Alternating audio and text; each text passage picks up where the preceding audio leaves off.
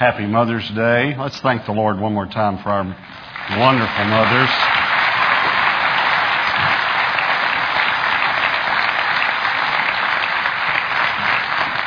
I spoke with my mother on the phone on the way to the service this afternoon, and obviously I will call her tomorrow. Men. That was a hint. Let me read you. I got a list here, a top 10 list. Hope you like top 10 lists. This is the top 10 reasons that God created Eve, the first mother. And obviously there were no children to take care of when He created her, but there was Adam. Same thing. So, number 10. God was worried that Adam would frequently become lost in the garden because he would not ask for directions. Number 9, God knew that one day Adam would need someone to locate the remote control. Number 8, God knew that Adam would not go out and buy himself a new fig leaf when his wore out. Number 7, God knew that Adam would never be able to make a doctor's, dentist, or haircut appointment by himself. Number 6, God knew that Adam would not remember which night to put the garbage on the curb. Number 5, God knew if the world was to be populated, men would not be able to handle the pain and discomfort of childbearing.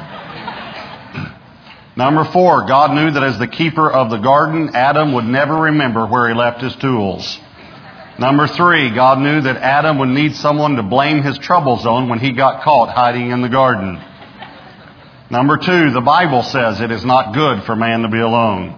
And the number one reason God created Eve, when God finished the creation of Adam, He stepped back, scratched His head, and said, I can do better than that.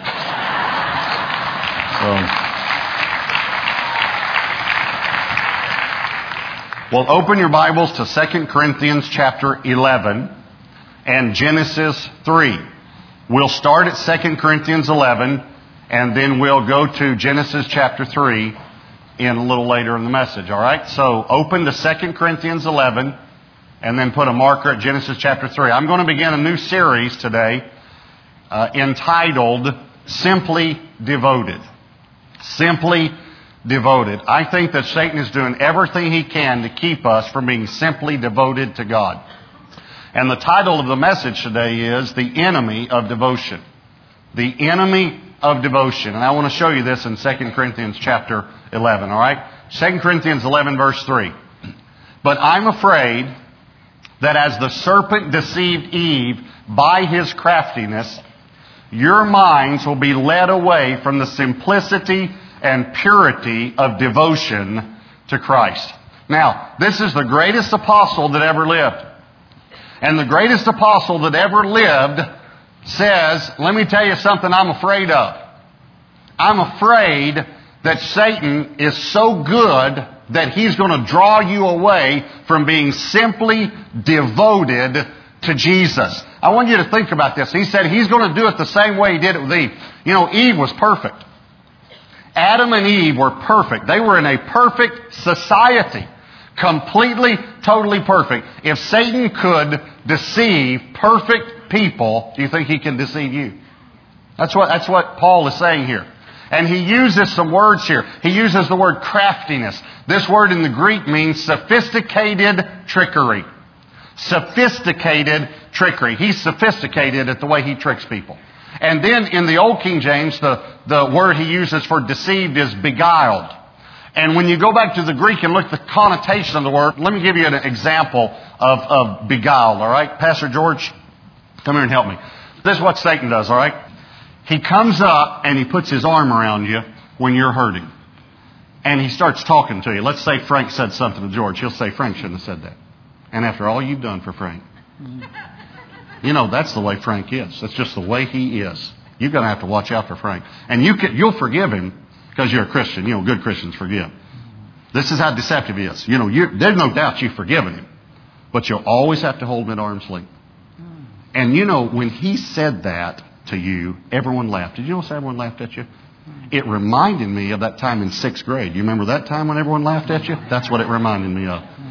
And you'll forgive him, and you're not offended, because we don't pick offenses. You're not offended, but you are hurt. And you'll be hurt about this for a long time. Now, let me give you one other showing of the Greek word. When you take it to the root, this is what it means actually. This is the connotation of it. You put your arm around someone, and while you're talking to him, you pull a knife out and stab him. That's what it means. Thanks, George. That's the connotation of this word. That is what Satan does. He beguiles you. Now, every one of you have heard that conversation right there, right? Not about Frank, but about someone. Maybe Frank. I don't think about Frank. But every one of you have had that. Every one of you had that. You've had him come up because, listen, the Holy Spirit is the comforter. But let me tell you what Satan is. The deceiver, the manipulator, the pretender.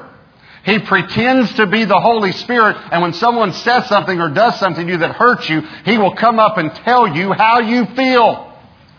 And it is amazing. I sat with a person the other day who said to me, I said, "You are offended at this person." He said, "I'm not offended, but I'm going to do this the next time I see him, And I said to him, "You're deceived. You're deceived." You know what's amazing to me? How Christians will say, "Oh, I've forgiven him, but I'm going to knock his head off next time I see him, but I've forgiven him, Okay, well, let me just tell you something. That's not what God says about you when He forgives. That's right. God did not say, "I forgive Jim, but I'll knock his head off next time I see him." God didn't say that. You know what He said? "I forgive him," and it's as if He never did it. So I'm just telling you, if there's anybody that you're still mad at or still hurt over something, you have not forgiven. Come on. Because God is not still mad and He's not still hurt. Are y'all here tonight? Yeah. It's just kind of strong. See, I haven't preached in 3 weeks, so I'm ready to get you tonight. I'm going to get you. This is what Satan does. And Paul comes along and says, "This is what I'm worried about. I am worried that if he was able to deceive perfect people in a perfect society with perfect relationships." You understand there was no sin when Adam and Eve were deceived? No sin. No bitterness, no unforgiveness, no resentment, no anger, no hurt, no malice, no envy, no jealousy, no lust. Nothing. No doubt, no unbelief, no unforgiveness, no sin, and he did it because he's good. And Paul says to him, and he says, 2 Corinthians, by the way, is a great book. I'll give you just a little background. If you were here Monday night, Jack gave you a little background on it, Pastor Jack Hayford. 1 Corinthians is a corrective epistle.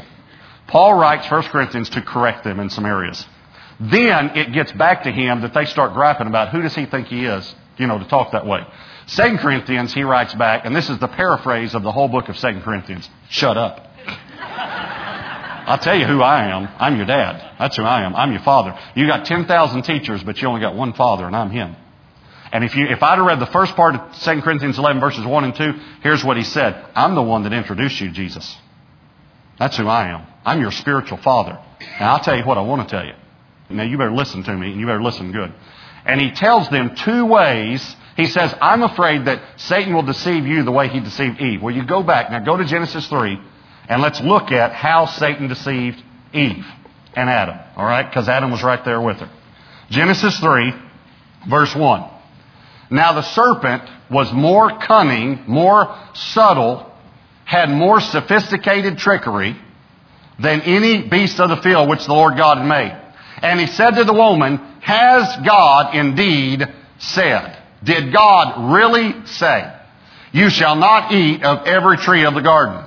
And the woman said to the serpent, now he's already got her confused because her answer's wrong. We may eat the fruit of the trees of the garden, but of the fruit of the tree which is in the midst of the garden, God has said, you shall not eat it, nor shall you touch it, lest you die. God didn't say that. He didn't say you couldn't touch it, just said couldn't eat it. Then the serpent said to the woman, you will not surely die. Paraphrase, God lied to you.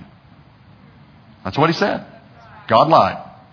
For God knows in the day you eat it, your eyes will be open. You will be like God, knowing good and evil. Now here's what is amazing to me. He tricked her with an unbelievable lie.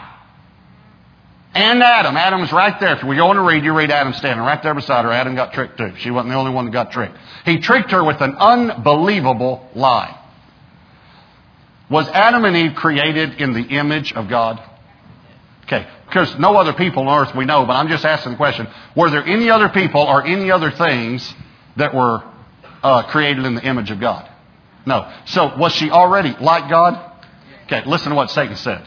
If you eat that tree he told you not to eat, you'll be like God. She's already like God. Okay, we say, oh, now, I'd never fall for that. Paul, the greatest apostle to ever live, said, I think you might. I'm worried about you. Same way. Same way. Here's what's amazing. If you leave your spouse, you'll be happy. Okay, listen to me. He's trying to tell you something that in Christ you already have. In Christ you already have joy. In Christ you've already been blessed with every spiritual blessing in the heavenly places. Is that right? So he's telling you, if you'll sin, you'll have something else God's holding out on you.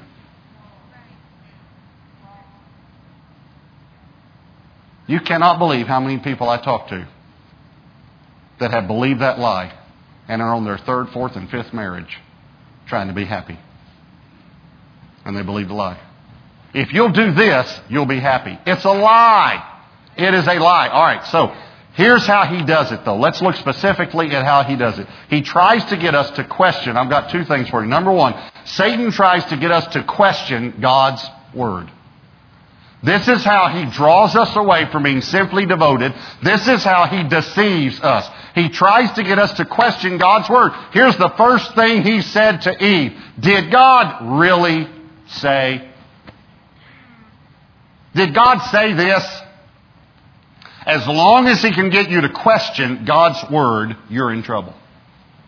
How many of you here would consider yourself, you might have the gift of a teacher, and you really like to study the Bible and study commentaries and read a lot of books and things? You'd say, that's probably me. I just love to study and dig things out of the Word. Can I see your hand?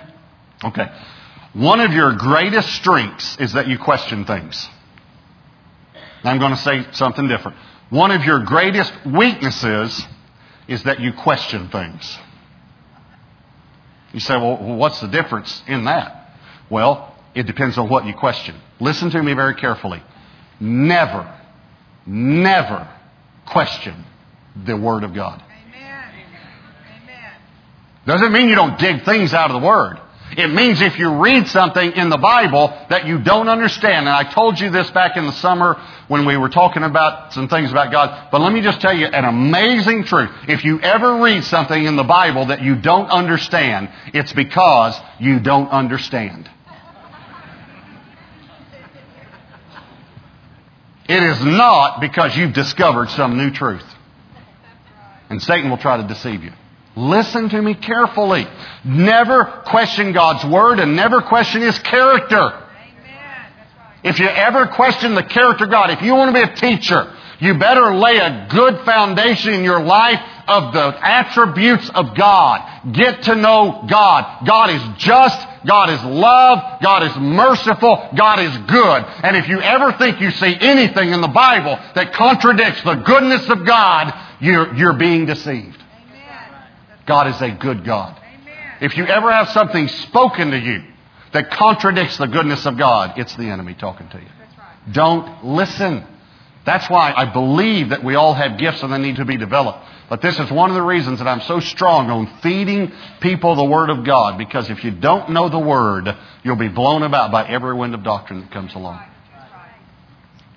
He will try to get you to question the Word. Now, let me show you an example. Stay in Genesis 3. I'll come back to it. 1 Chronicles 21 verse 1 says, Now Satan stood up against Israel and moved David to number Israel. Now, according to the verse we just read, who moved David to number Israel? Satan. 8 of you got it right. The rest of you get a 0 because you did not answer. So I'm going to ask you again because you got to know this. We just read the verse. Who moved David to number Israel? According to the verse we just read. Who did it? Satan. All right? Let me show you the same passage in Samuel. 2 Samuel 24:1. Again, the anger of the Lord was aroused against Israel, and He, capital H, moved David against them to say, Go number Israel and Judah. Now, according to 2 Samuel 24, who moved David to number Israel? God. We got a problem. One verse, and it's the same story, by the way. One says God did it, one says Satan did it. Now, let me say something. Okay? The Word's right. If you don't understand that, it's because you just don't understand. But the Word's right. Now let me explain it to you. When you read something in one verse and you read something another and it looks like they contradict, they don't contradict. Just let God show it to you. Here's what happened. God moved Satan to move David to number Israel. God moved Satan to move David to number Israel. Now, let me tell you something else. When I saw that in the Bible, the Lord said to me, do you understand that? And I said, no. No, I do not. And then He said to me, do you still trust me? Now, let me tell you why I don't understand this. And did not at that time. I believe now the Lord has shown me. But why I didn't understand at the time. God told David, this way the Lord put it to me that day. I'll never forget this. He said, I told David not to number Israel. Is that right? I said, yeah, that's right. Then I moved Satan to move David to number Israel. Is that right? I said, that's right. He said, then I killed 70,000 men because he did it. Is that right? I said, that's right. He said, do you understand that? I said, no. He said, do you still trust me? Now, I'm trying to shake you up. If this is shaking you up, that's good. That's great. Because I do want you to understand God's ways are higher than our ways. And we think we're so smart. God told David not to do it. He moved Satan to move David to do it, and then he killed 70,000 men because he did it. You understand that? No. We don't understand that. Do I still trust Him? Yeah, I still trust Him. Do I still know God's good? Yeah, I know He's good. Do I still know He's just? I know He's just. I know He's loving. So, every now and then, the Lord would remind me of this passage. I'd be just driving down the road, and the Lord would say to me, you remember that thing about telling David not to do it, and me moving Satan to move David to... And by the way, let me give you a little more understanding on this. David had a choice. Because God will, with every temptation, make a way of escape that you may be able to bear it. David didn't have to do it. But God did move Satan, and God allowed Satan to tempt him. He had a choice, though. He did have a choice. So the Lord would say to me driving down the road, you remember that thing about David? And I'd say, yeah, I remember it. He'd say, you understand it yet? I'd say, no, I don't understand it yet. He'd say, you still trust me? Yeah, I still trust you. And 3 years of Him coming to me saying, you understand this? I'll never forget. One morning in my quiet time, He came to me and said, 3 years later, He came to me and said, do you remember that thing about David? I said, yes, you moved it. You told him not to. You moved Satan to do it, and then you killed 70,000 men. I understand, and I still trust you. Yes. And then He said to me, I'm going to explain it to you today. So, 3 years from tonight,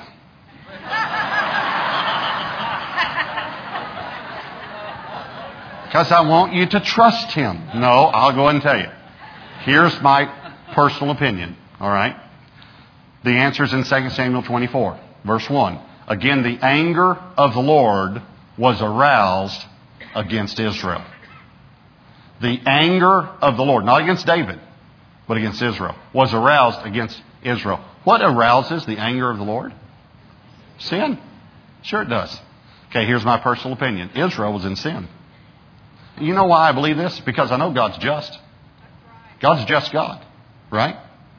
And His anger, the Bible tells us, His anger was aroused. Why would His anger be aroused? Because there was sin. And it was aroused against Israel. Now, here's what else I believe about this passage. The 70,000 men that were killed were the 70,000 men that were in sin. Now, that's my personal belief. You know why? Because I got a foundation that you're not going to be able to move me off of. You know what my foundation is? God's a just God. Amen. You can't move me off that. I don't care what you say. You can't move me off of it. God's a just God. That's right. And so God told David not to do something. Then He allowed Satan to tempt David in the area. And He brought judgment to a nation because of it, and also taught a leader a very valuable lesson in the middle of it. But here's my point. Even if God had not have explained it to me in that quiet time that day, I would have still trusted Him. That's where you got to be. If you start questioning God's Word, you're on the road to deception. And deception will pull you away from being simply devoted to Jesus. All right, here's the second thing that Satan wants to do. Satan tries to get us to question God's intentions. Satan tries to get us to question God's intentions. God's not fair. God's not just. He's holding something back from you. Now, two of Satan's favorite words to get us to question the intentions of God, listen very carefully to me, are if and why. And you've heard him say these things to you. Let me use them in a sentence. If God is love, then why did he die? If God still heals today, then why wasn't she healed? If God answers prayer, then why did your marriage dissolve? If God really cares, then why is your son away from God? Okay, have you ever heard anything like this? If God, then why? I'm telling you, listen to me very, very carefully. Questioning God's character is wrong. God is love. God is just. God is merciful. God is holy. Those things do not change. And the first step to deception is when you begin to question the character and the purposes and the motives and the intentions of God. That's the first step to deception. Please hear me. This is what he did with Eve. God is lying to you. God is not good. God is holding something back from you. And if you don't do something, you're going to be in trouble. Now, I hope you come out of this message loving God more, but I also hope you come out of this message hating Satan more. I hope you hate him. I want you to know how cruel he is. Pastor Jack told the story last week of how he's just lost his son-in-law and Satan comes to him and talks to him about it. Well, I'm going to tell you something else. And I told Debbie this last week at lunch. I said, I believe I'm supposed to say this weekend. And I'm going to have to ask God to help me to say it. If you're here and you're a mother and you've lost a child through miscarriage or something like that, I am so sorry. I am so, so sorry. I've been praying for you all week. And let me tell you why. Because Satan is so cruel, he attacks mothers on Mother's Day. That's right. That's how cruel he is. Or if you're here and you're a lady and you're desiring to have a child and haven't been able to yet, or not even married yet and you're waiting for that God's spouse for you or something like that. This is how cruel he is. Are you catching this? He will attack a widow in the funeral home. That's how horrible he is. He doesn't have a shred of decency. He is a horrible, cruel, vindictive, hateful person. Amen. And I hope you come out of this message convicted of that so you'll never again let him put his arm around you and talk to you. Amen. And use his sophisticated trickery on you. Let me show you something in Genesis 3 there. Genesis 3 verse 21. Also for Adam and his wife, the Lord God made tunics of skin and clothed them. This is good. God covered their shame and covered their sin. This is good. Then the Lord God said, behold, the man has become like one of us to know good and evil. In this area, he's become like us now. We never wanted him to know this. This was not good for him. And now, lest he put out his hand and take also of the tree of life and eat and live forever. Therefore the Lord God sent him out of the Garden of Eden to till the ground from which he was taken. So he drove out the man, placed cherubim at the east of the Garden of Eden, and a flaming sword which turned every way to guard the way to the tree of life. Now, let me just tell you something. At first glance, that sounds punitive. That sounds like, okay, you blew it, I'm kicking you out. You know, everybody out of the pool. That's what that sounds like right there. And that's the way Satan wants us to believe. And Satan will even say, because he cast doubt on the Word of God. See, it says right there, he cast him out so he would not eat from the tree of life. Well, let me explain something to you. This is not punitive. God covered their sin with the blood of an animal and covered their shame, their nakedness. That's what they were ashamed of. They were afraid and ashamed. By the way, those are the two prime response is to sin. That's what you will feel. If you continue in sin, you'll feel afraid and ashamed. That's the two things you'll feel most. Afraid and ashamed. And God covered their fear and their shame. This is good news. You say, well, then why did he kick them out of the garden and put an angel where they couldn't go back in? I mean, I see that it says he didn't want them to eat from the tree of life. Let me explain that to you. Here's why he didn't want them to eat from the tree of life. They were in a fallen state. They were in a fallen state. Here's what God said. We better get them away from the tree, because if they eat of the tree of life now, in the state that they're in, they'll live forever in a fallen state. See, this wasn't punitive. This was grace. This was that God is a good God. Get them out and put the biggest angel we got with the most fiery sword we got to keep them away from that tree. Until